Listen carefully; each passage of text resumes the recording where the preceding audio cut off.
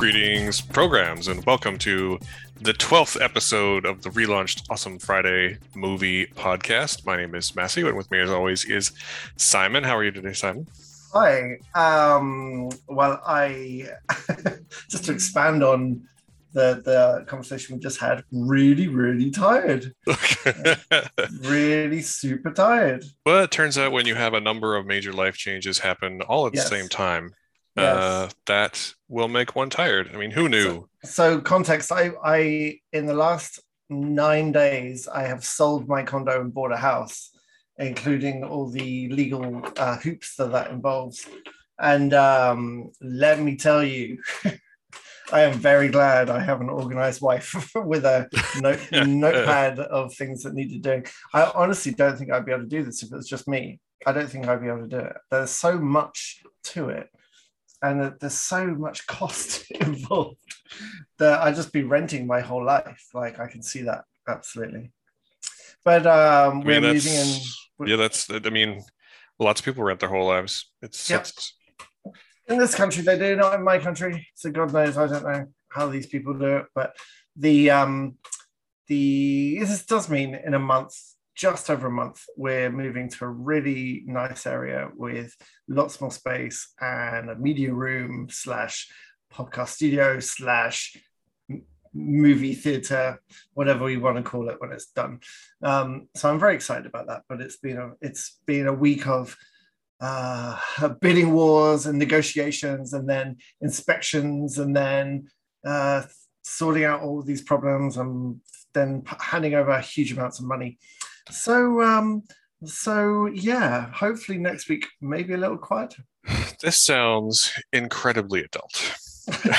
It really does. And I was talking to your wife about this earlier today, because we hung out today like real people in the real world. We went to the whitest of the white spots, which was lovely, and then we went to watch Back to the Future with the VSO, the Vancouver Symphony Orchestra playing live VSO.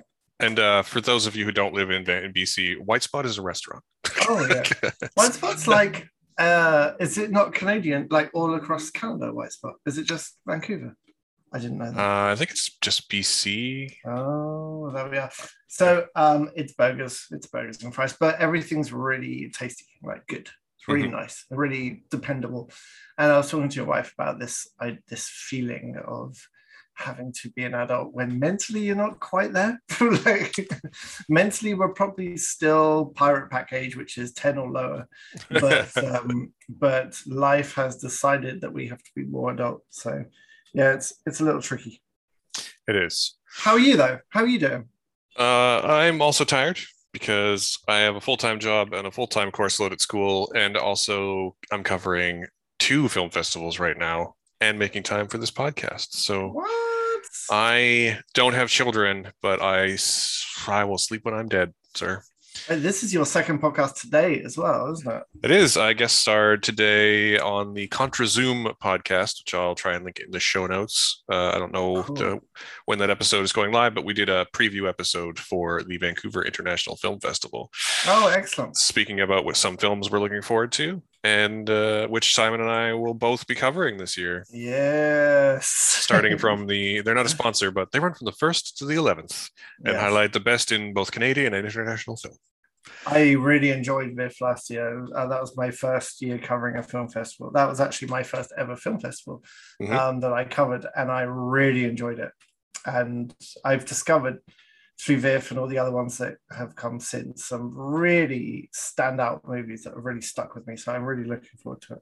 Yeah, there's a lot of those this year. But for now, here on the Awesome Friday movie podcast, we are going to speak about 2 television series. And also, I misspoke. This isn't the 10th episode. It is the 11th episode. I counted. Oh, okay. So getting a little ahead of ourselves there. Yeah, but either way, we crossed the milestone of 10 episodes last week, and we didn't remark on the occasion. So I'm going to say that it was a good thing. At some point, this is going so well, you're just gonna take reboot off and this is just us. We're back. Yeah, well, that's why I call it the movie podcast and not the relaunched podcast. Oh, okay. I like it. But anyway, staying on point because we're very professional. Oh This God. week we're talking about the new Star Wars thing available on Disney Plus, Star Wars Visions, which is a series of animated shorts by prominent Japanese animation studios.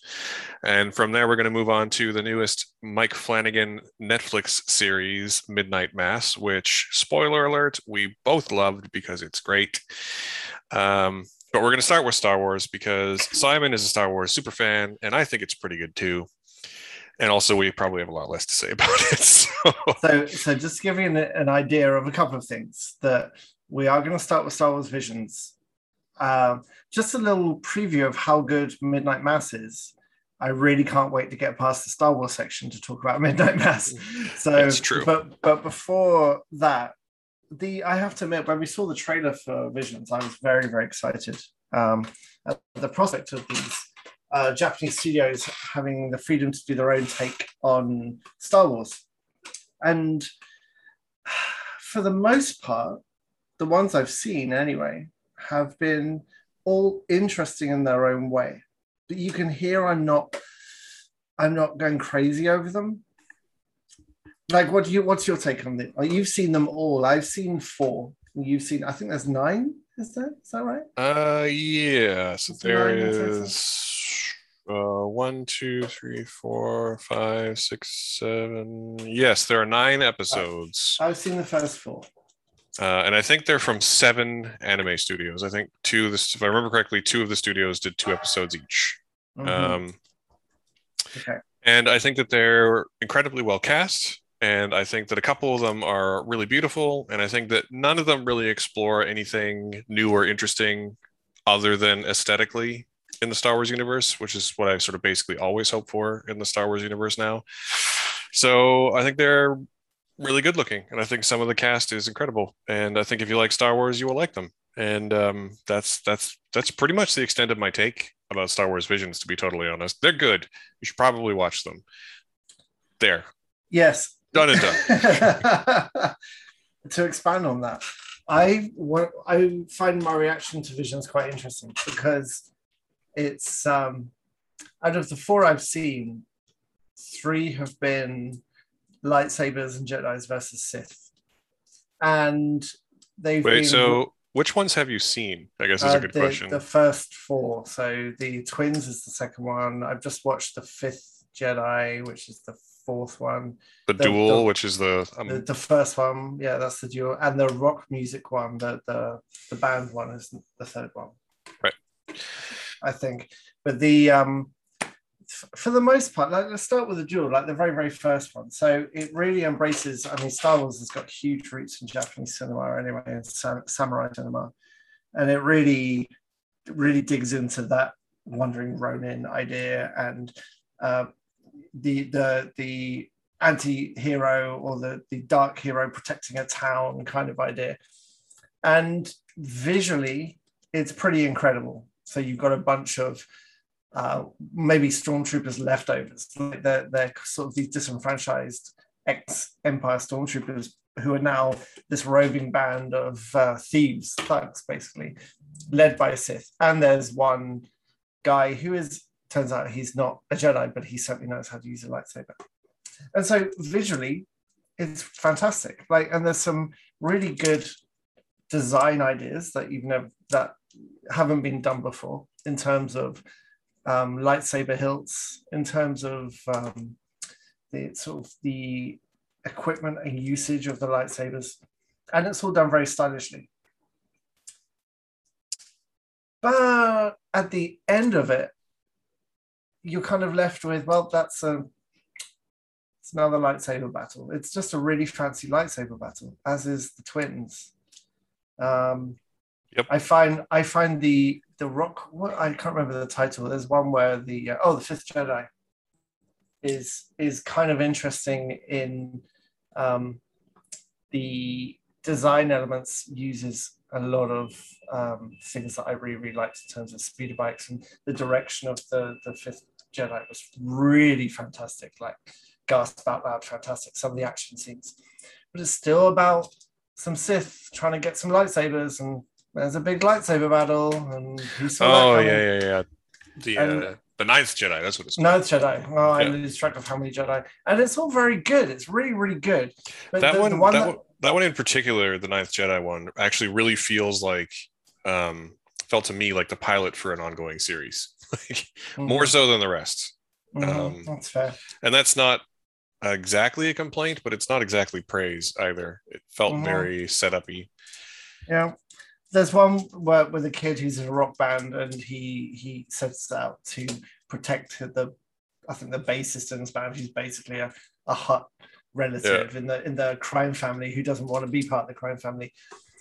Starting to get some interesting ideas, like you talked, God, years and years ago about, right, okay, you want different Star Wars stories? Let's have a Godfather style story, but it's the Hutts. It's like the Hutts rise to power, and you may have been joking, but it sounds good to me. And this was kind of the only one I've watched that kind of explores something outside of here's some people on one side, here's some people on the other, and they're going to hit each other with laser swords, really beautifully and stylishly. But I don't know. Is that fair? In the rest of them that I haven't seen, so the latter half, are there more deviations from classic Star Wars no, setups? not really. My two favorites would probably be the first one, the Duel, which is the really gorgeously what looks like woodblock animation duel one between the that you mentioned with like a dark hero defending a town against a Sith who does, to be fair, have a really cool lightsaber that's basically a war umbrella. It's a very Um, angry umbrella. and I think my actual favorite one though is one from the toward the end. I think it's the seventh one called The Elder, which I don't think you've seen. But it's set in a place in a time when the Sith have been eradicated, and it's a Jedi and a young Padawan, and they encounter a dark like a being called um, the Elder, who was a Sith who left the Order before it was destroyed. Uh, and they have a lightsaber battle, and it's fine, but they also have a nice little philosophical battle, and it's short enough that it doesn't overstay its welcome, but it's pointed enough that it gets its message across. I think better than some of the other ones. Mm-hmm. Um, I'm sort of the thing about this is that I'm sort of the wrong audience for this kind of thing because I'm not actually the biggest fan of anime. There's very few Oh, anime series that I've legitimately connected with through interesting. my I career didn't as know a that. dork. I can count on one hand the number of anime series that I have like legitimately connected with and loved. Mm. Um, and honestly, as much as I want this to be one of them, it's just not. And to your question, was I joking when I said let's tell stories like The Godfather, but with the Hutts? No, I'm not joking about that. It's honestly at this point, I want them to do as different a story as they can with Star Wars with the Star Wars universe. And I think that Clone Wars occasionally did a pretty good job of that, and I think that Rebels Mm. occasionally did a pretty good job of that. But we're just never going to get away from lightsabers and Skywalkers, are we? It's just It's interesting you say that because there's been a lot of discussion with the sequels as to what makes a Star Wars. Like, what are the essential components of a Star Wars? And I think it's no secret that we both love The Last Jedi. Many people don't. They're wrong.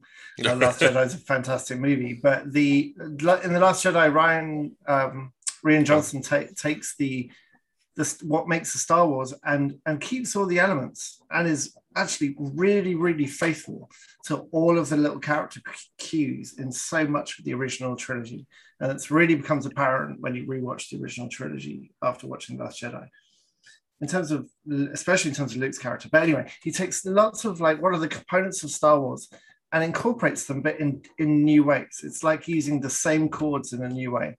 well, and And also The Last Jedi is one of the only films that really tries to not just advance the plot, but to push the philosophies of Star Wars forward, yeah, like to move things forward in interesting ways. So, I mean, sure, yeah, it's Skywalkers and lightsabers, but at least it's talking about more than just the sort of, yeah, for lack of a better word, the very basic storytelling of the originals. Not yeah, that they're basic exactly, but like they're very archetypical, right? yeah, And The Last Jedi strives for something much deeper. And I mean, honestly, I think it's successful, and I know lots of people don't like it for that, but they're wrong. So So I think in terms of the future and what you're describing, there's a lot of cues that the Star Wars universe could take from Rogue One, I think, which is a very, very short on people hitting each other with laser swords, apart from one notable moment. But and one notable but completely shoehorned in moment too. Well, yeah, it was, but it's a crowd pleaser, and you're not going to escape that. But the rest of the movie, which is basically a heist movie with this bunch of people that don't really even like or trust each other.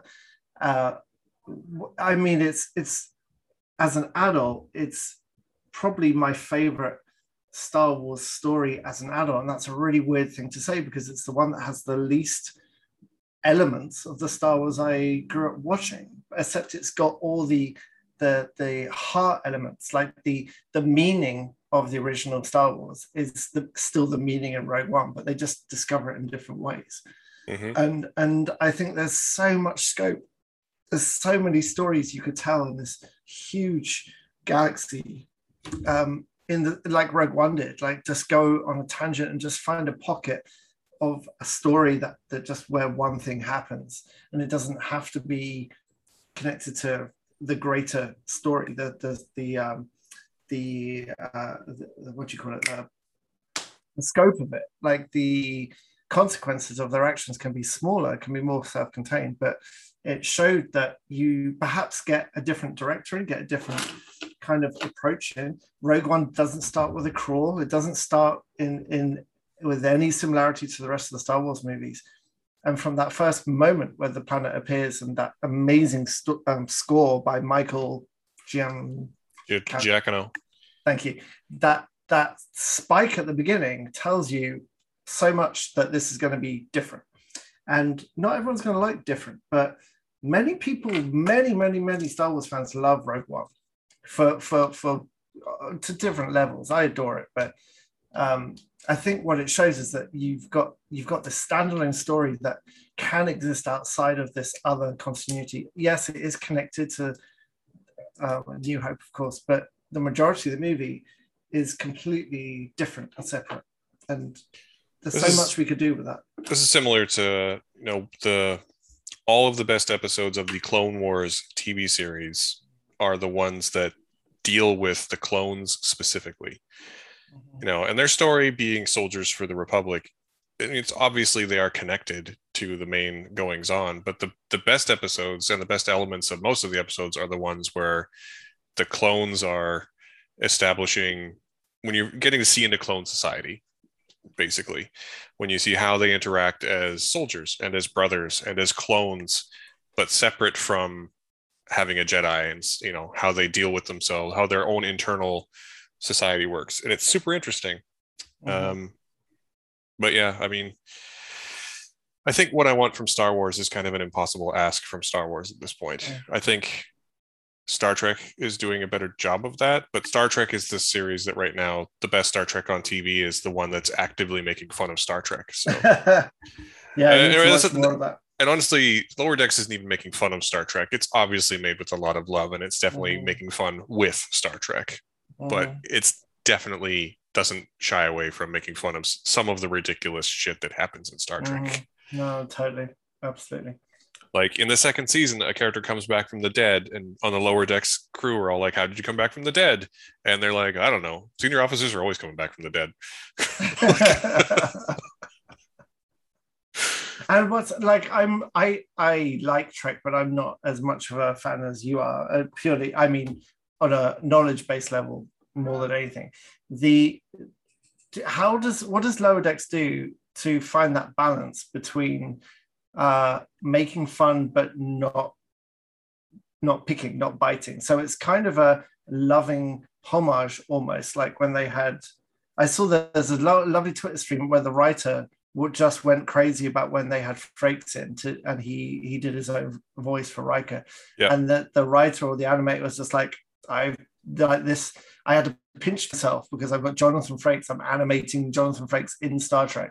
And so there's so much love to it. So how does it strike that balance between being irreverent, but also not taking the piss out of it? Like, how does it do that?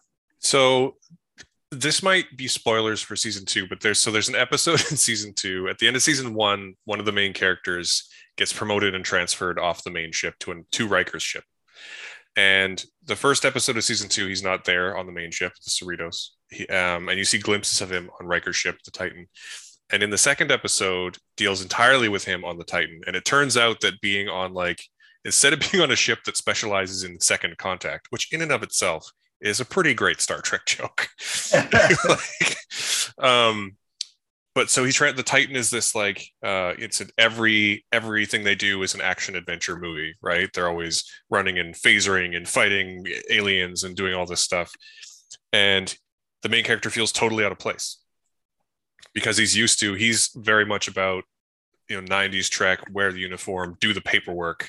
The boring stuff is the interesting stuff. And there's a lovely moment when he's on this away mission because he has some special skill and he's with 3 other members of the crew of the Titan. And they're all chiding him because he's not this action-oriented character like they are. And and they're making fun of the Enterprise D specifically, the ship from the Next Generation in the 90s. And he goes in this long speech about how, some of the adventures on the D were really boring, but that kind of adventure and this kind of adventure are all Starfleet. Everything we do is Starfleet. There's no thing that's not Starfleet. And he's really just talking about Star Trek. Like every version of Star Trek is still Star Trek. And we take that philosophy and apply it to a bunch of people who really seem to love Star Trek, but also want to make something really funny. It just comes together perfectly. So what's that's really nicely put, actually. There's a new show with Janeway in it, Prodigy, the animated Prodigy. Yep. Is that going to be, what's the angle of this one? Is this another kind of funny pastiche, or is this a bit more of an action? Prodigy is very specifically a kids show. Oh, okay. It's a show on Nickelodeon. Oh, it's on Nick, is it? It's on Nickelodeon, and it's specifically designed for kids. And it's about kids at Starfleet Academy, from what I understand. Wait, so is Lower Decks not suitable for kids? Lower Decks is adult humor. For sure. Oh, okay. I won't show it to my kids then. Yeah. There's a whole episode where the K-10 doctor, that K-10s are bipedal cat people. And there's a whole episode where the doctor spends the whole episode in heat. It's pretty great. Oh, okay. All right, good to know. Yeah. So that's very much like Star Wars. Yes. So we spent. I mean, but this reflects many of the conversations we've had about Star Wars over the years. Yeah. We end up talking about Star Trek, and that's because Star Trek doesn't seem beholden to one central premise. It seems way more open to just trying lots of different things and seeing what sticks. And if it doesn't stick, they'll try something else. That's true within each series, and it is within the greater canon of Star Trek. I think the great advantage that Star Trek has when we're talking about this kind of thing is that Star Wars is very beholden to Star Wars, to the original trilogy, and Star Trek has always been very beholden to the time in which that version of Star Trek is being made. Which is, why you can sort of forgive all the super advanced technology and discovery that takes place 10 years before the original series, where they're using tape drives for backing stuff up. Is that Star Trek is very much about holding a mirror to society, and it can't do that if it's not reflecting current society. So, do they? Is that ever addressed, that the tech devolves in the timeline, or do they just not care? Not really. And they never imply that. The one time that I can specifically remember they do address how the old tech looked is in an episode of Deep Space Nine where they go back in time to the Enterprise. It's an episode called Trials and Tribulations, which is they go back in time and insert themselves into the events around the Trouble with Tribbles, which is, of course, a classic original series episode. And they do remark very specifically on the aesthetics of the era. But also, in Enterprise, which is a prequel that is about 100 years before the original series, they just have like memory cards and they call them tapes. It's kind of like how we still watch a video, or we tape something off TV, even though we use a PVR. We just use the vernacular. And is Enterprise actually worth trawling through these days? Has it aged at all? Is it relevant to the larger scope of Trek? I mean, I always really liked Star Trek Enterprise. And in particular, there's been like Star Trek Beyond, the most recent film, actually makes a lot of reference to Enterprise because it concerns, part of it concerns a ship from the same era as Enterprise. And I mean, Enterprise 1 and 2 are kind of slow and a little boring, but seasons 3 and 4 are both great. So, good stuff. Okay, so to summarize Star Wars Visions, if you like lightsaber fights, like Last Jedi showed, it can be still jaw-droppingly amazing, like a good lightsaber fight. And if you like anime, you like anime, then there's definitely going to be something you like. There's to be fair too, it's very well cast. Like that first episode, the one that we mentioned, the duel. Lucy Liu is the bad guy. Oh, really? I didn't know that. Yeah. Oh my God, Lucy Liu in a live action Star Wars. Yeah. So. Yeah. So, and in the one you mentioned, the twins are Alison Brie and Neil Patrick Harris. In the Tatooine Rhapsody, the Rockstar one, the main character is Joseph Gordon-Levitt. And Tamira Morrison is back as Boba Fett in that one. Right. Yeah. In The Village Bride, there's a ton of Japanese-American talent, including Kari Hiroyuki Tagawa, whose name you probably don't know, but I guarantee if you look up his face, you'll know who it is. Simu Liu is in The Ninth Jedi.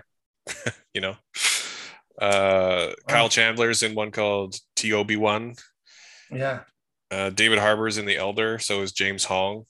There's lots of great people in this. Henry Golding and Jamie Chung and George Takei are all in one called Akakiri. There's definitely something for you there. It just didn't.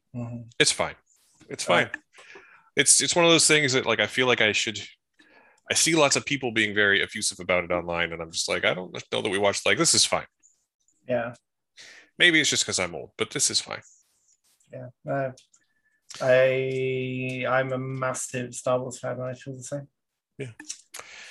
Okay. Well, good. So it's fine. Excellent. So from here, we're going to move on to the thing we both loved. I'm going to go ahead and say, at this point, I'm going to invite you to, if you like what you're hearing so far, or if you liked on the episodes, please feel free to give us a like, give us a subscribe, rate us on your favorite podcasting platform. Those things help immeasurably. I'm also going to say that if you'd like to help more directly, we of course have Patreon and a Ko-fi and a PayPal, and all of this can be found if you go to awesomefriday.ca, or more specifically, awesomefriday.ca/podcast. And the reason that I'm telling you this now is that we're going to talk about Midnight Mass, and we're probably going to talk for 10 or maybe 15 minutes, and we're going to avoid spoilers as much as we can. And then we are going to talk all the spoilers in the world. Now, this show is already out on Netflix, and my one sentence review is you should watch this show. It is probably my favorite thing of the year so far. And I think it might be some of Mike Flanagan's, director and writer and creator Mike Flanagan's, best work. What do you think, Simon? Would you like a synopsis? Yeah. Why don't you give us a spoiler-free synopsis of Midnight Mass? It's going to be quite hard. It is going to be, but you watched it over the last couple of days, and I watched it about 10 days ago, so you probably have a fresher idea than I do. So it opens with a horrific car crash, and it turns, you learn very, very early that our protagonist Riley is someone who caused this terrible crash when he was drunk and killed a girl and is sent to prison for 4 years. And when he gets out of prison, he returns to his family home, which is on this Pacific. It's established as Pacific Northwest, right? I'm not actually sure. I don't think it really matters. It kind of, it feels like a Pacific Northwest island, like a fishing island, 30 miles off the mainland.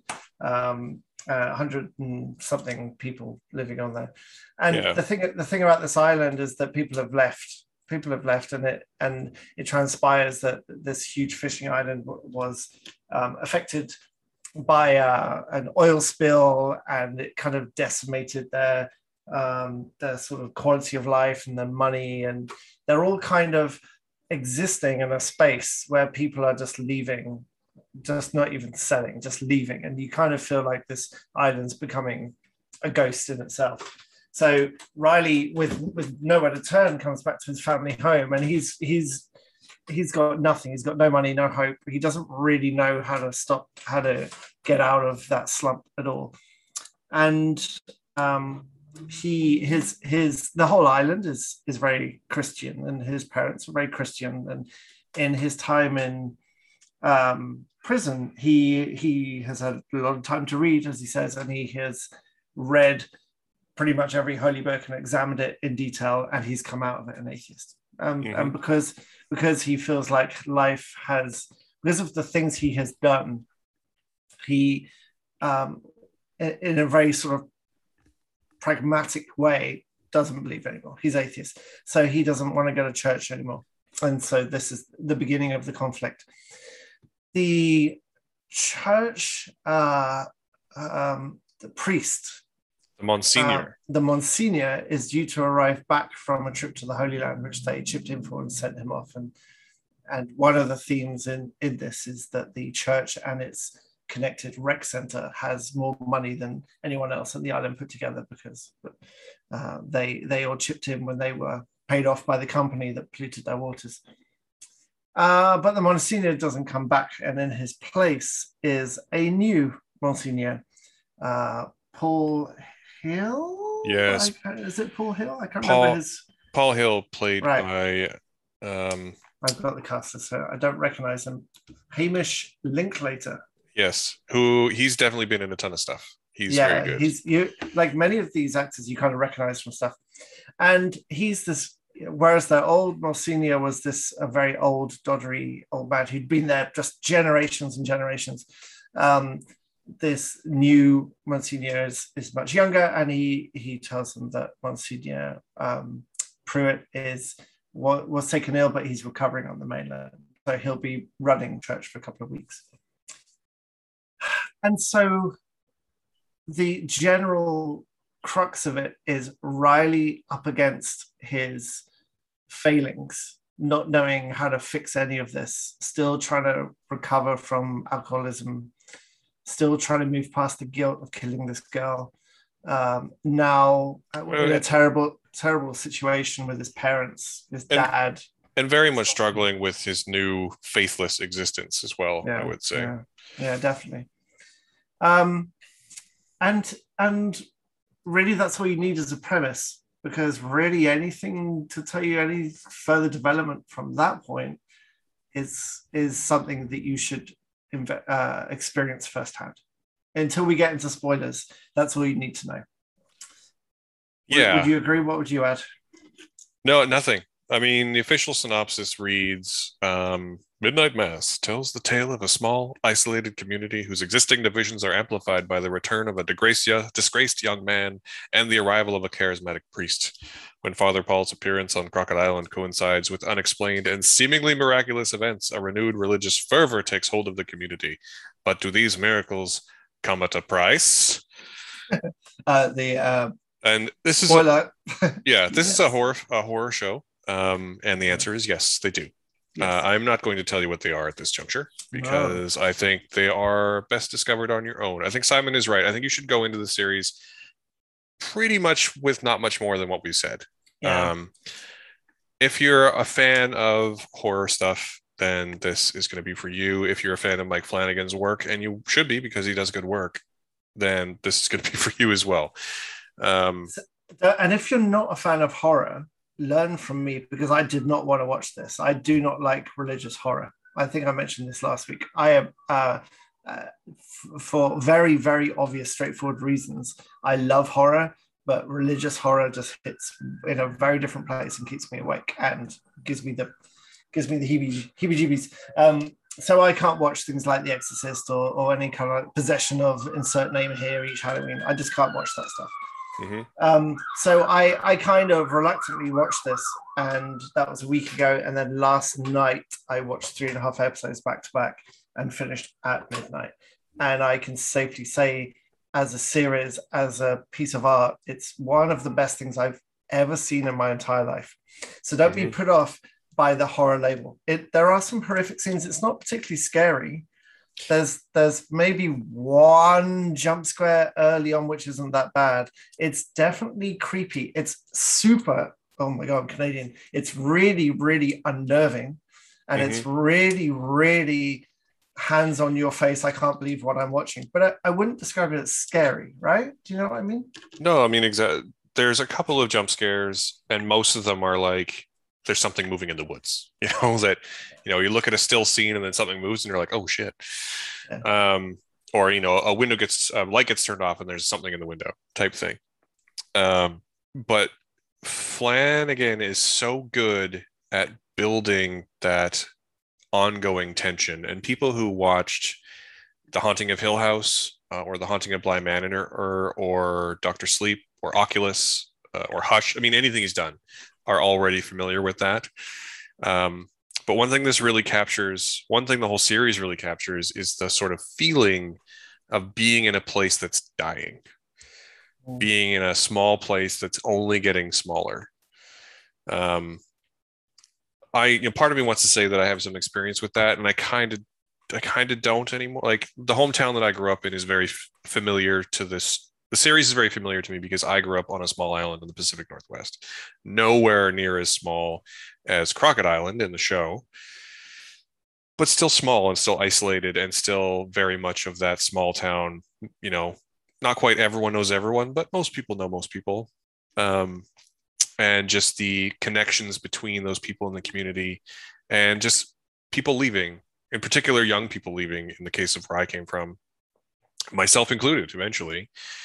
And this series really captures that sense of, it's kind of dread, but it's also kind of resignation, like it's there's a real feeling that there's, the people who are going to die there will be the last people there. Like Riley's parents, who are played by why do I keep forgetting names as soon as I need to say it? Henry Thomas. Yeah, and and completely unrecognizable Kristen Levin. Yeah, who's really, really good. And I hope she gets some stuff for this. You can't say anyone in the show is bad. Yeah. Like, everyone is exceptional. Yeah. And interestingly, and I don't want to out my small town as anything, but there's the sheriff in Crockett Island in the show is played by Rahul Kohli, who is he's British, but he's I think he's East Indian by descent. Yes. Yeah, he's Punjabi. And locally? Well, he lived here for a while because he used to be on iZombie, which was shot here. Yeah. And as a Muslim, he clashes somewhat with some of the more devout members of the local community, because as much as they are Christian, they are also prejudiced, as only Christian people can be, against other religions. In some of the most uncomfortable scenes in the film, or in the show, are one particular character speaking to him, because she's so awful. It's just, yeah. That's the thing. There is one particularly awful character, and it's not who you think it is. Yeah. And okay, we won't get to spoilers yet. Yeah. I mean, honestly, I sort of lost my train of thought here. You should watch the show. That's what I'm saying. Yep. It's the show. The show is a masterclass in building tension and maintaining tone. And it's also extremely well written. It's extremely well directed. It's clearly a passion project. And if you read, Mike Flanagan has actually been trying to make this series for a long time. And I'm kind of glad it took so long, because he's clearly had so much experience as a filmmaker now that I feel like if he'd made it 5 or 10 years ago, it probably wouldn't Right. be as good. Yeah.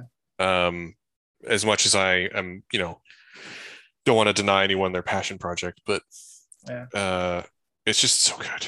It's just so Yeah. good. So the thing that really struck me about this, because again, I went in expecting a horror show, is that there is some horror elements. There's some the main part of the story is horrific in many different um, definitions of that word, but it's connected with this incredibly acted, written, edited drama, and Mm-hmm. the the acting in this is just like, it's so delicate you could break it just by like the things that the actors give you. There's a lot of monologuing in this, particularly in the middle episodes, and maybe I have the slightest issue that sometimes a monologue is answered with another monologue. It's anecdote for anecdote. It's like anecdote swapsies, but it doesn't matter when everything is this good. Like everyone is just mind blowing, and I've never seen Zach Gilford in anything. I never watched Friday Night Lights, so he was completely new to me. Katie Seagal was completely new to me as well, and these two, the two leads, if you like, who sort of connect everyone together. Their scenes together are just like, I almost wanted them to be real and exist together because they are so perfect together. They make this amazing connection that you really feel, and they're both so hurt by what's happened to them, and the truth of that kind of comes out slowly. And it's very easy to overact hurt. It's really fucking easy to overact it, and they just tread that line perfectly.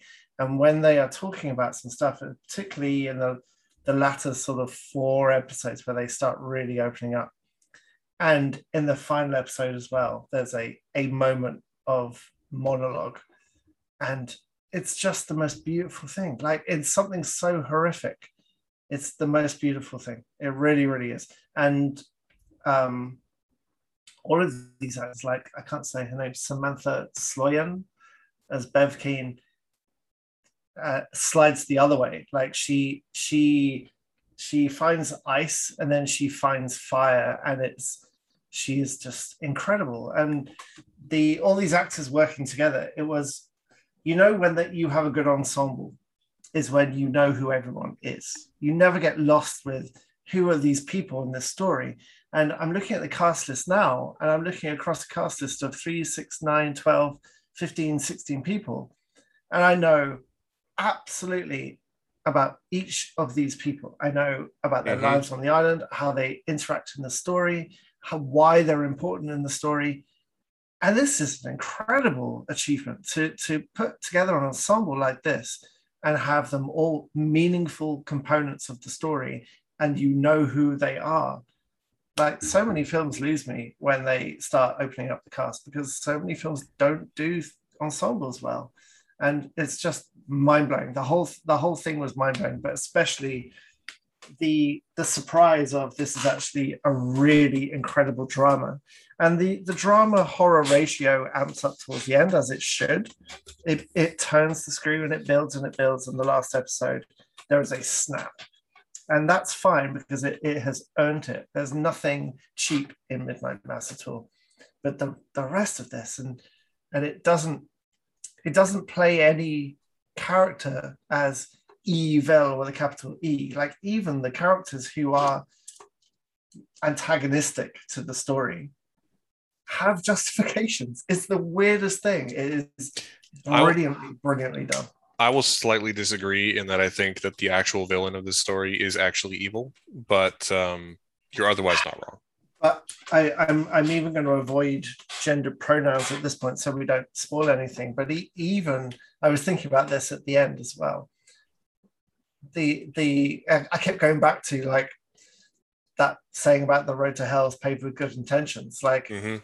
it was a knowing road to hell for one particular character, and still with the intentions of this is a good thing, and that's terrifying, right? There's a famous quote of who said that the the scariest thing in the world is someone who is convinced that they're right. Mm-hmm. And this whole analog of religious meaning as justification for horrific, terrible things is the true horror. It's just mind-blowing. Amazing stuff. Yeah. I mean, I am having a hard time even trying to speak about this show without spoilers at this point.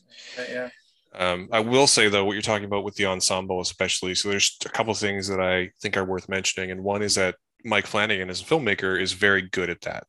He's very good at creating an ensemble and making sure that everyone has enough development that you know who each of them are. Mm-hmm.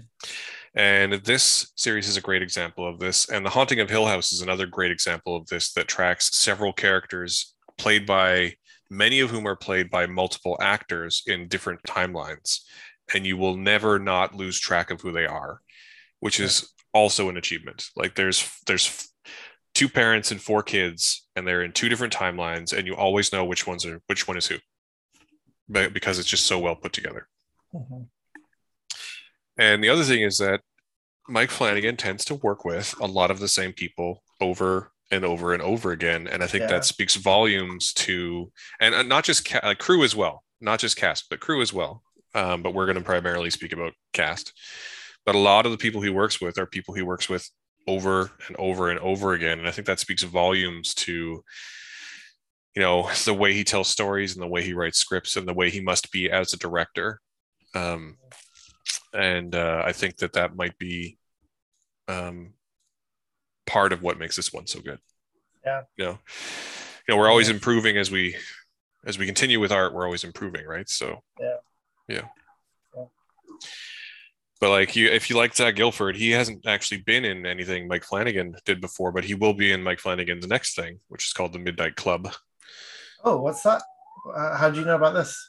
It's already announced. It's an adaptation of a young adult horror series he's adapting for Netflix. So kind of a kids show. He's doing a young adult show for Netflix, which is yeah. But I mean, it doesn't matter because I haven't seen anything else that Mike Flanagan's ever done, and the first thing I'm going to do is to change that because technically it's just so spectacular. It's so spectacularly good that I really just want to see what else he's done as a filmmaker. Yeah. Well, I can tell you that Hush is good. Oculus is good. Hush is good. Ouija Origin of Evil is weirdly good. Gerald's Game is one that I feel ashamed I haven't seen, but The Haunting of Hill House, Doctor Sleep, The Haunting of Bly Manor, and Midnight Mass, which came out in that order over the last 4 years, are four of my favorite things of each of those 4 years. Right. That's a strong recommendation. I'm going to get on that. Definitely. Yeah. Cool. So we should expand on this with some spoilers, don't you think? I think we've gone as far as we can without spoiling it. I mean, there's only so many ways that we can say it's good, go watch it. So it's good, go watch it. And unfortunately, some of the more deeper reasons why it's so good, it would be spoilers. And honestly, it's so nice getting preview stuff sometimes because you've never had anything spoiled on social media. And the worst thing that could happen is if someone tells you what happens in this before you watch it, because there's the shock of revelation with a capital R is truly one that you should savor. And it's not. Don't worry don't be put off by the religious horror side. It's religion as an allegory rather than a religious horror, I think. But I mean, it's a horror story with religion. It's not about the religion. It's about the series is ultimately about faith and not religion specifically, or the misuse of religion. Yeah. So, okay. Good. So we are going to count down, I think, to you talking about spoilers. If you've listened to this point and you have seen the series, I will invite you to keep listening because we're going to keep talking.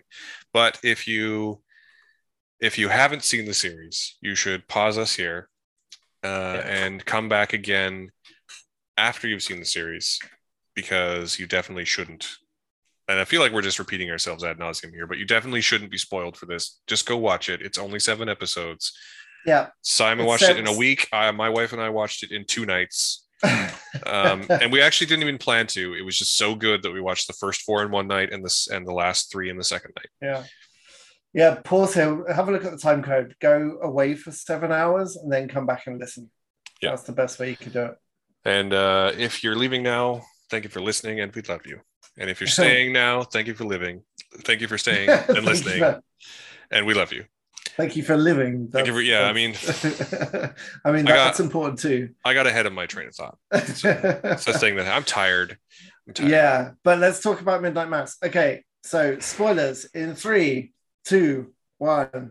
Good. So, a more detailed synopsis would be that Riley returns home after 4 years in prison, and he's lost his faith in that time. He actually loses his faith. The start of it is in the first scene of the series, where he's been in this terrible accident and killed this girl, and he starts reciting the Lord's Prayer, and the paramedic who's treating him is like, then why doesn't, if the Lord works in mysterious ways, like why doesn't he ever kill you rich assholes? And from that point, his faith evaporates. Father Paul returns home, or Paul Hill returns home to cover for the Monsignor who's left, and he returns home with a giant crate, and he is comparatively a firebrand. And as he begins to minister to this small population, miraculous things start happening. Some of it isn't really spoilers. If you've watched the trailer for this, you know that a girl who's paralyzed gets up and walks. Everyone in the town seems to have more vim and vigor, and there's a real resurgence of religion within the community as a result of all of this. Mm-hmm. As the show goes on, you realize, when the question comes up, does all of this have a price? The answer is very much yes. But maybe we should discuss the end of this. Maybe we should discuss the beginning, the middle, of the end of this separately. We might be able to do. What do you think? I don't know. How much do you want to? We should just cut to the chase. Yeah. Like this is one of those shows where things are hinted, and then at the end, when things are revealed, everything else makes sense. So if we're going to make sense of this and tell you why you should go watch it with spoilers, or analyze, not why you should watch it, but why it works so well, I think we just need to dive straight in. Right. So it turns out. So I mean, I don't even want to say it though. Okay, I'll say it because I want to hear myself say it. So it turns out that Monsignor Paul Hill is the invigorated, reborn, not literally, but re-youthed, if you like, Monsignor Pruitt. So this old man who went to the Holy Land, and it turns out he had terrible dementia, got lost in the desert in this terrible storm, finds something in a cave, and this thing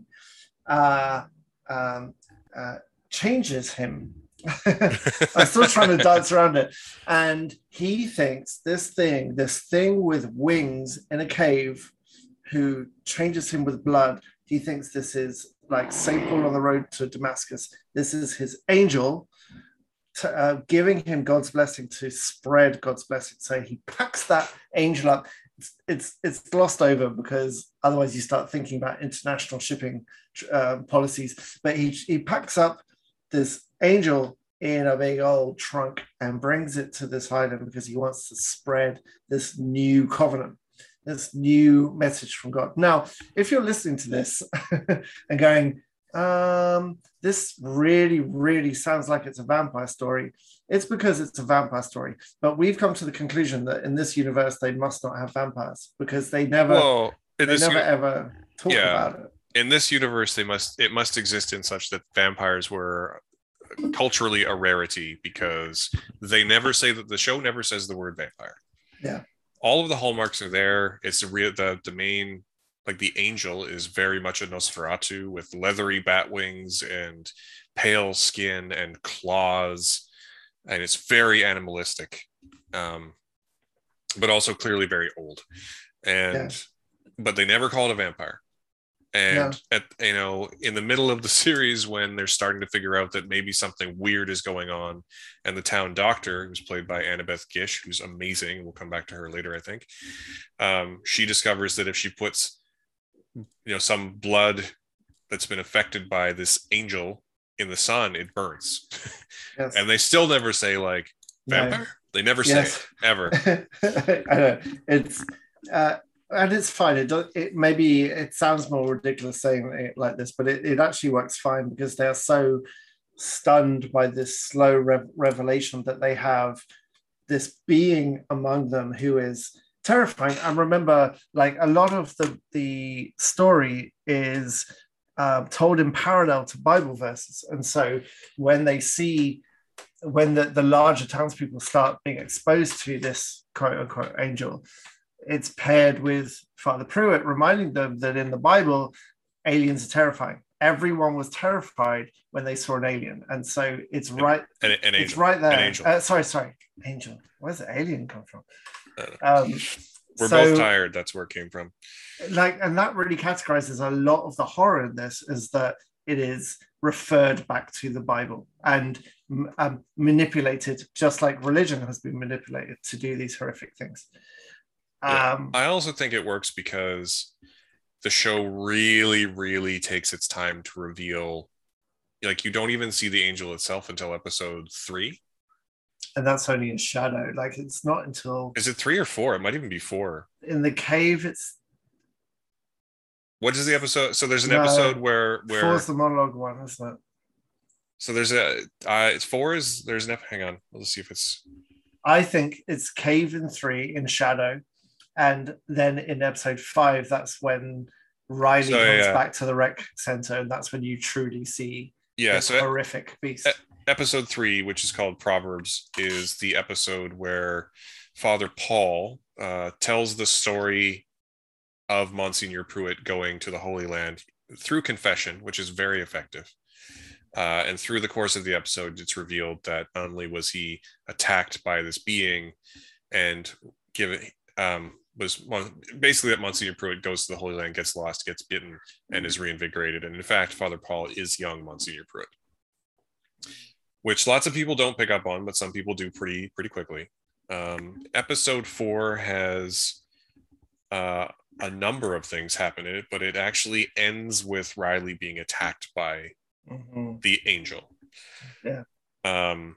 That's when you see it properly. And it's also when you finally put together, and I think I'm desperate to rewatch the show. I'm way too busy to do it, but I'm desperate to rewatch it because part of the reason the slow build works is that even though you don't see the angel putting blood into a decanter to be used in communion at the church until the end of episode 4, which is established to be like the whole episode is not like each one is a day. Like there's a couple of montages that make it clear that this is going on for weeks and months. But also, like, at one point, Riley's mother just realizes that she doesn't need her glasses anymore. And there's a lovely scene of Riley's mother and father, again, played by Henry Thomas and Kristen Lehman, where he just puts on a record and they dance together. And it's implied that it's the first time that they have, or maybe that he's even been able because of his bad back in years.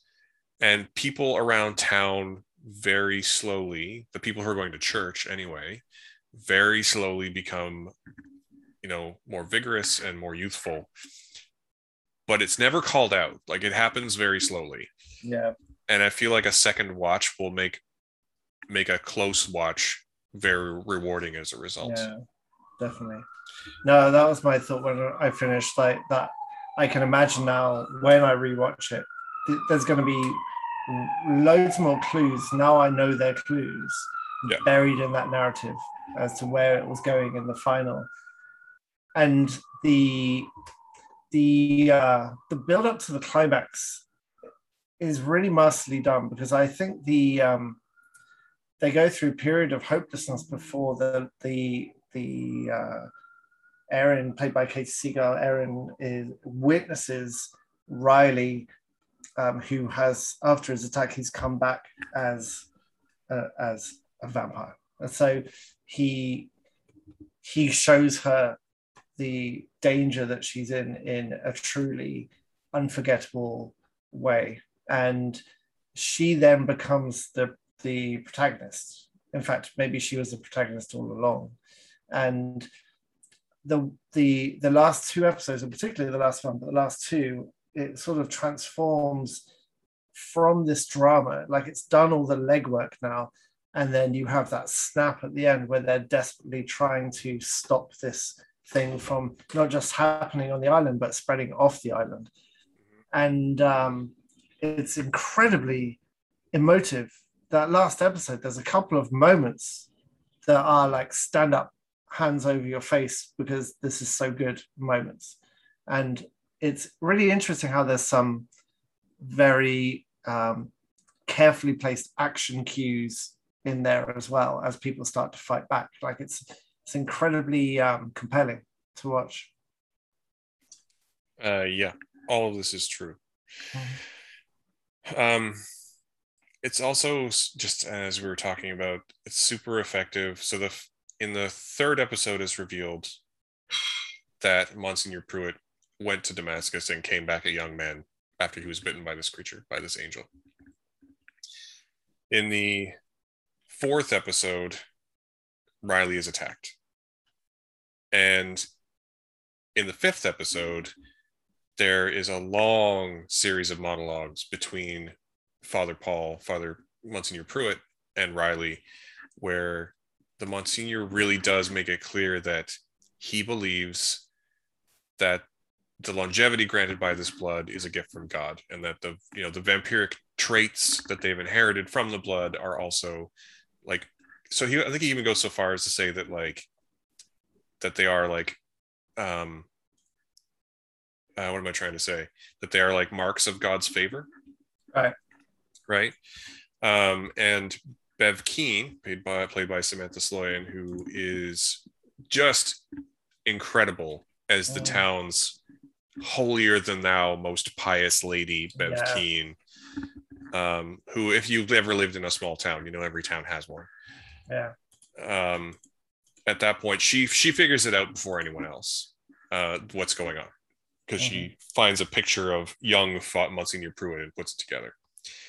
But she buys into his idea that this is an angel immediately and with great fervor. And to the point where when Riley is bitten and he's fully transformed into a vampire, which no one else in the town has been, they've been being fed the vampire's blood and gaining some vigor back as a result, but none of them are being turned yet. And when Riley is turned first, she's visibly upset because she is so pious and so holier than thou. And just what I'm trying to say is that all of this very overt twisting of circumstances to fit religious belief is super upsetting. Yeah. And it's exactly the kind of thing that you see, from extremists in the real world. Yeah. And it's super upsetting. And it's pretty well done. And it's really well executed. It's believable. It's really believable. So it's not sensationalized. The element of the Islamic sheriff and his son trying to stop this Christian-based contagion is done very delicately. It's done very, very well. And you're right. The actress who played Bev, Samantha Sloyan, is this absolute obsessed with goodness, evil person, like who does evil, terrible things, and it's all through like piety, this like feeling that you are better than everyone else. And there is a wonderful moment where she's called out on that. And still to the end, it's interesting that every other character who has turned to a darkness finds their way back towards the last, before the last beat of what happens, including Father Pruitt, who has this just the who's the actor? Who's Father Pruitt? We mentioned Hamish Linklater. So some revelations come out in the last episode about his connection with a couple of other characters, and we learn his ultimate aim for doing all this, and it's heartbreaking. And you see him like I mentioned to you earlier, I was kind of expecting him to go full evil, like this is the God's thing to do. We must push and push, but he actually has this wonderful soft end where he's like, "This is wrong. All of this is wrong. We were wrong from the beginning. This is not the way it should have gone." And Yeah. Bev at the end. Bev's the only one at the end, and I love that final shot where she's crying on the beach and you think that she's regretting everything. But And in a moment of frenzy, she tries to dig herself into the sand like an animal because she's scared of dying, not because she did these terrible things, but because she feels like she should live. And it's just like mind-blowing that watching her like an animal dig into the sand, like screaming before she dies. yeah. It's really affecting. And especially, I mean, in that moment in the final episode, we've already had Monsignor Pruitt basically say that the whole reason he did this was to reconnect with. And I hate to spoil this aspect of it, but like his reasons for doing it are heartbreaking. It turns out later that he had an illicit relationship, and one of the main characters is his child, and he did all of it just to have a chance at being a family with them that he never had before. And there's a wonderful moment where the woman he had the relationship with basically says, "Yeah, but that's just not how it's supposed to be. You know, we're supposed to fade and they're supposed to continue." Mm-hmm. Oh, it's beautiful. I love that part. That was yeah. that was one of, sorry, carry on. And then, you know, as Bev Keane is, you know, in her hubris, she burns the homes of the people who didn't take the communion, who didn't become, you know, turned into this vampiric monster. And of course, in her hubris, the whole town burns down because of course it does, because she's that extremist, right? Like Monsignor Pruitt realizes this was wrong. We were wrong for the beginning.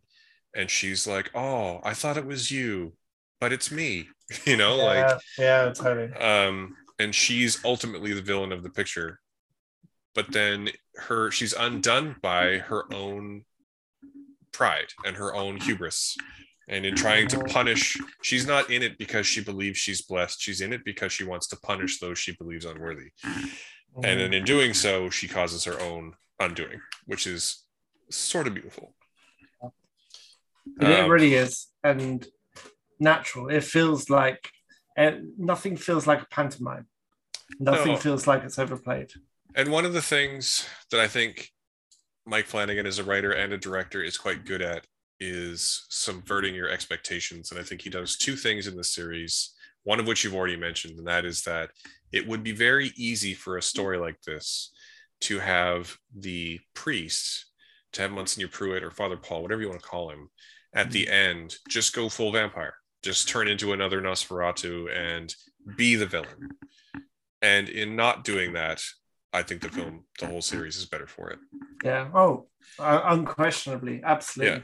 Yeah. The other thing he does that I think is probably the most successful subversion in the show, and I have gone back and watched this particular scene a number of times, and it never doesn't leave me in tears, is the end of episode 5.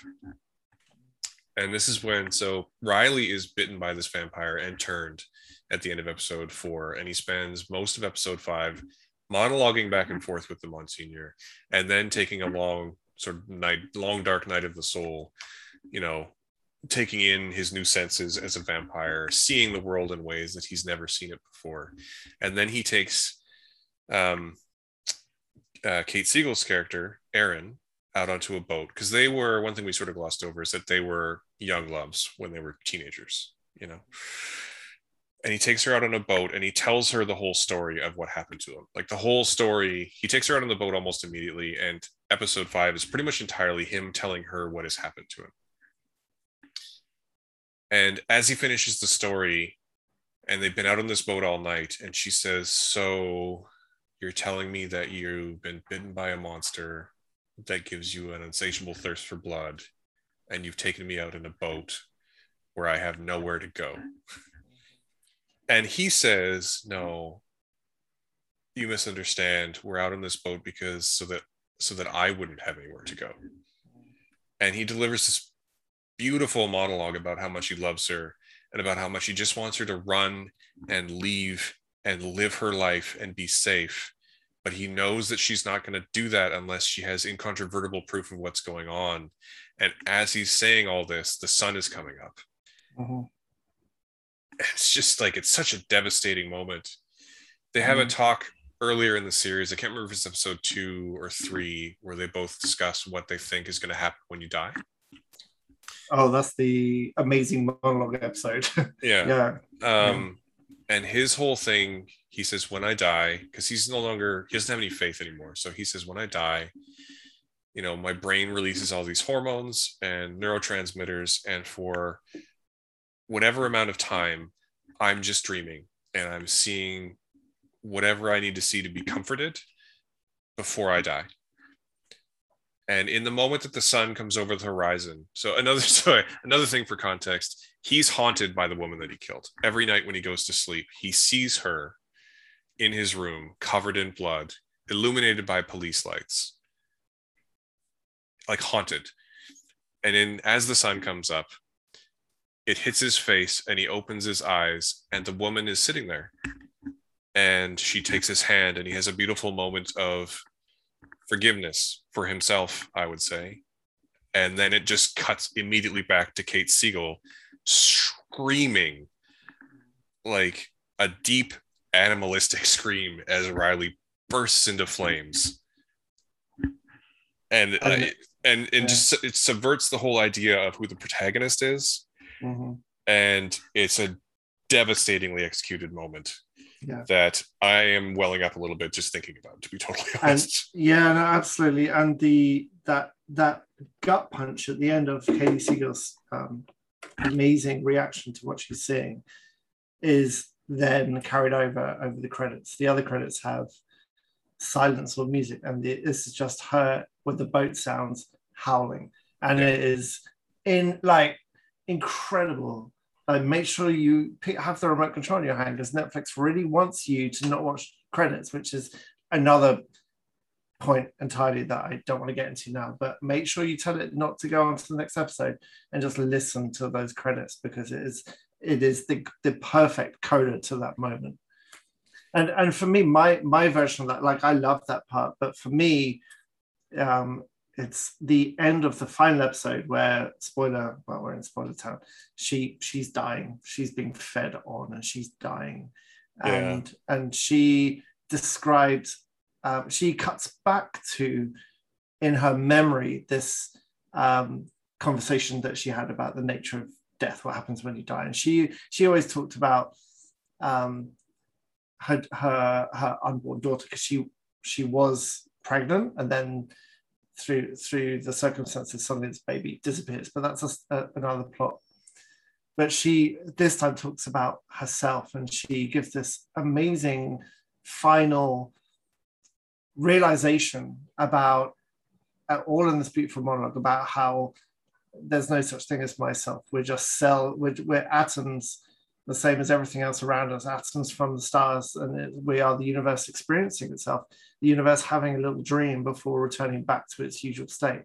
And that was really affecting for me as well, because I wrote a short story involving it once, but when my son was born, I had a very similar moment of holding him and kind of just feeling, and it was just the realization about umbilical cords and the scars we have in our bellies stretching up like tree vines all the way up through humanity, how we're all connected. And then just this idea of the universe connecting us all. And I've always found it very, very hard to put into words how I felt that moment, that night.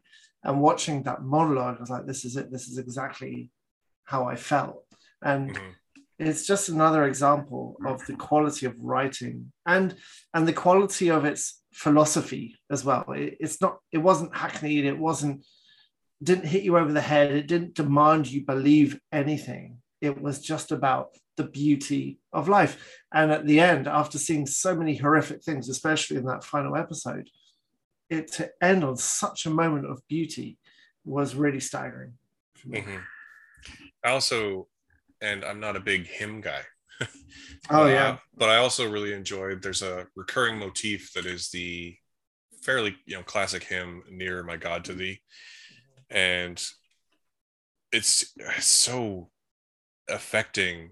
Towards the end, everyone's either turned into a vampire or become food for one of these vampires, and everyone in the town sort of regains their humanity at the end as the sun is rising and accepts their fate, that the sun is going to rise and there's nowhere to go, while singing this hymn.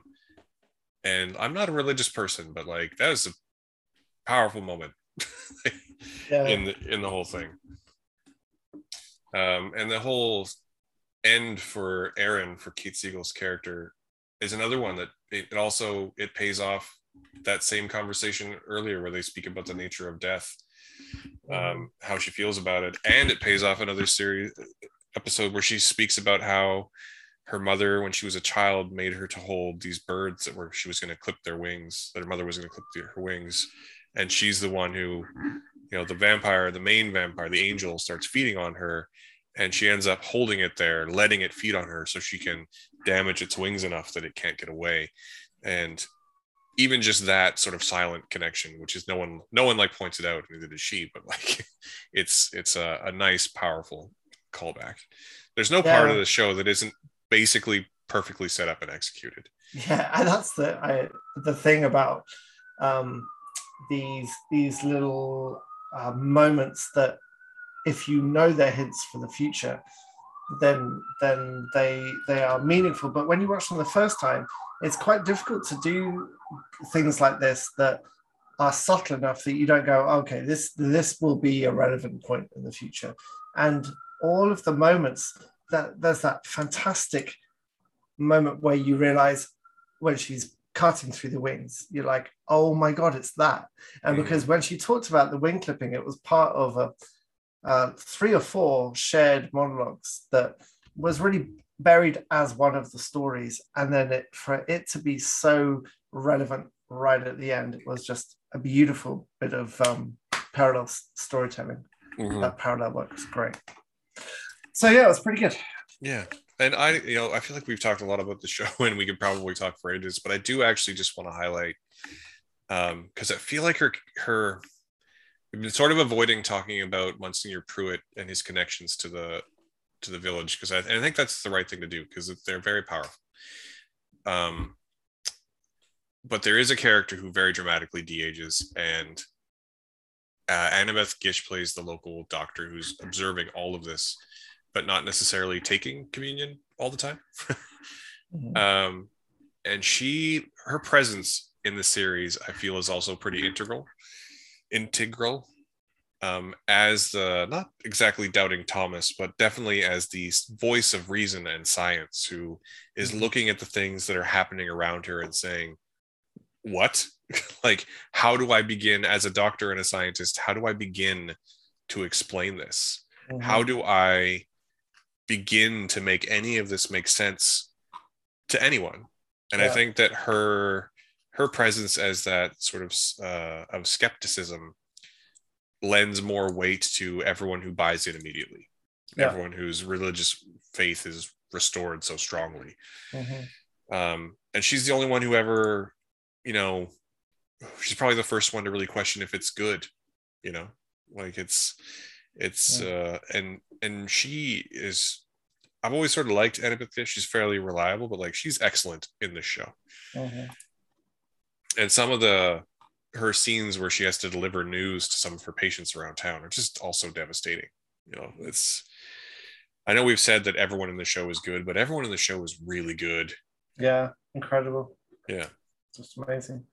Yeah, and I mean, similarly, Rahul Kohli is the Muslim sheriff, who's also a very complicated 3-dimensional character whose son is not, peer pressured is probably the wrong word, but ends up being pressured into going to church and taking communion. And his reaction as a Muslim man watching his son turn towards Catholicism is also super interesting. And the way that they reconnect at the end is, I thought, fairly beautiful. Yeah. Yeah, as that final moment of connection, again, beautifully set up, beautifully executed, and not weird or strange, like completely believable. And made sense in the larger context of what was going on. Yeah. So, and there's there's loads about the story we haven't even touched on, like the guilt felt by one of the islanders for paralyzing a young girl while he fights with his alcoholism. The mayor's balance. If you want to talk about Robert Longstreet playing Joe Colley, the village drunk, he is so good. He's another one of those recurring players in Flanagan's sort of cohort. He was in The Haunting of Hill House. He was in Dr. Sleep. He's been in a number of things, and he is always good. Yeah. He lends a real what am I trying to say? A real gravity to those sort of the monologues he has to give with his gravelly voice are just excellent. And there's a beautiful moment where it's revealed that, there's a young woman who's paralyzed, and she's paralyzed in a quote, air quotes, hunting accident when Joe Colley was drunk. And there's a moment after she's regained her ability to walk, where she comes to him and she gives again another beautiful monologue where she lets him know that she is still angry, but that she forgives him, and he makes it clear that he can never forgive himself. But then begins to try and work on himself, at least. But that whole scene is just, again, not heartbreaking, but just so emotionally deep and affecting. I can't. I could just talk about the show. We could do a whole other episode just about the show. We really could. It's so deep. There's so much to it. There's so much to recommend about it, and there's so much to dissect, because it's such an incredible piece of storytelling on so many different levels.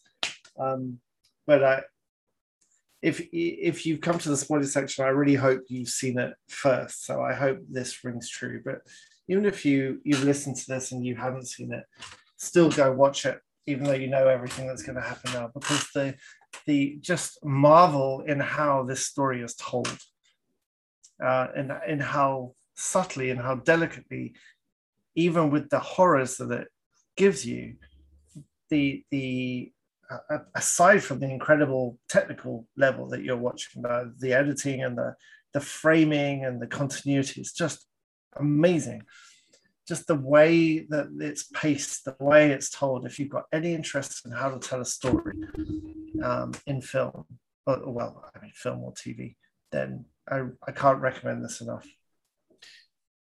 Neither can I. It's clearly, every year I will publish a list of my top films of the year, but this will be, whatever I say is my favorite film of the year, this is probably going to be my favorite thing of the year. Yeah. I would be quite shocked if something better comes along this year. There's I don't know if you read it, but if you so there's when we got access to this, there's a note from Mike Flanagan, part of which is just asking, there's a few things that pre-release, and to be clear, we're good because now it's post-release of the show, but asking not to reveal a number of things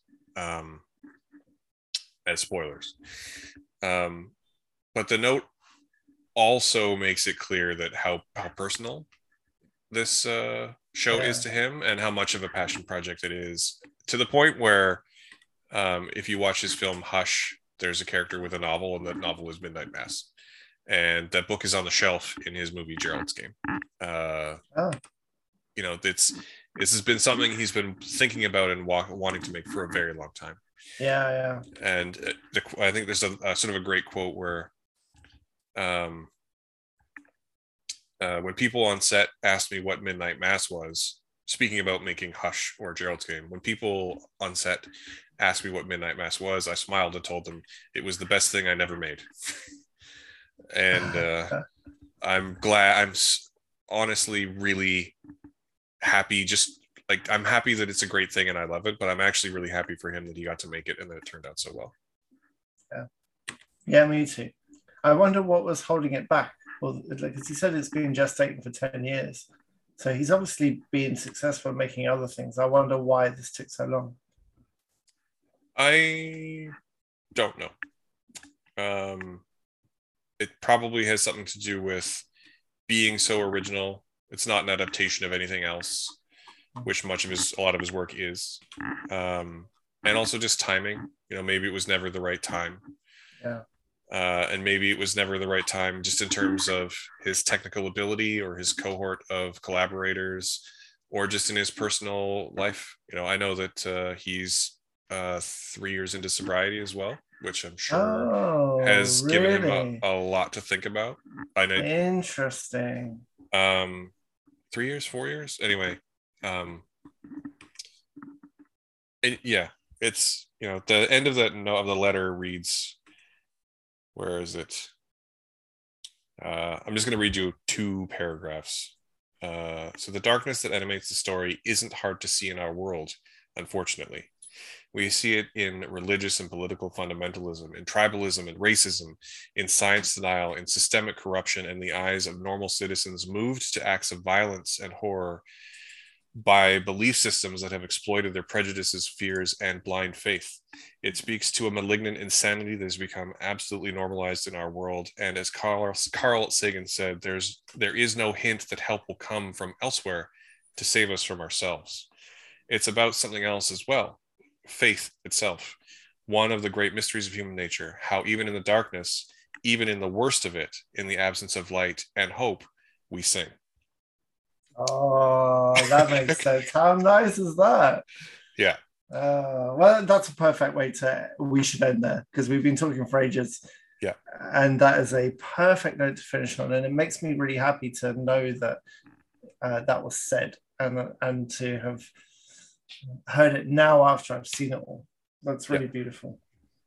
I'm also super glad that you should read that letter. I'll send it to you if you don't have it already, but yeah, I don't have that. Yeah, do send it to me.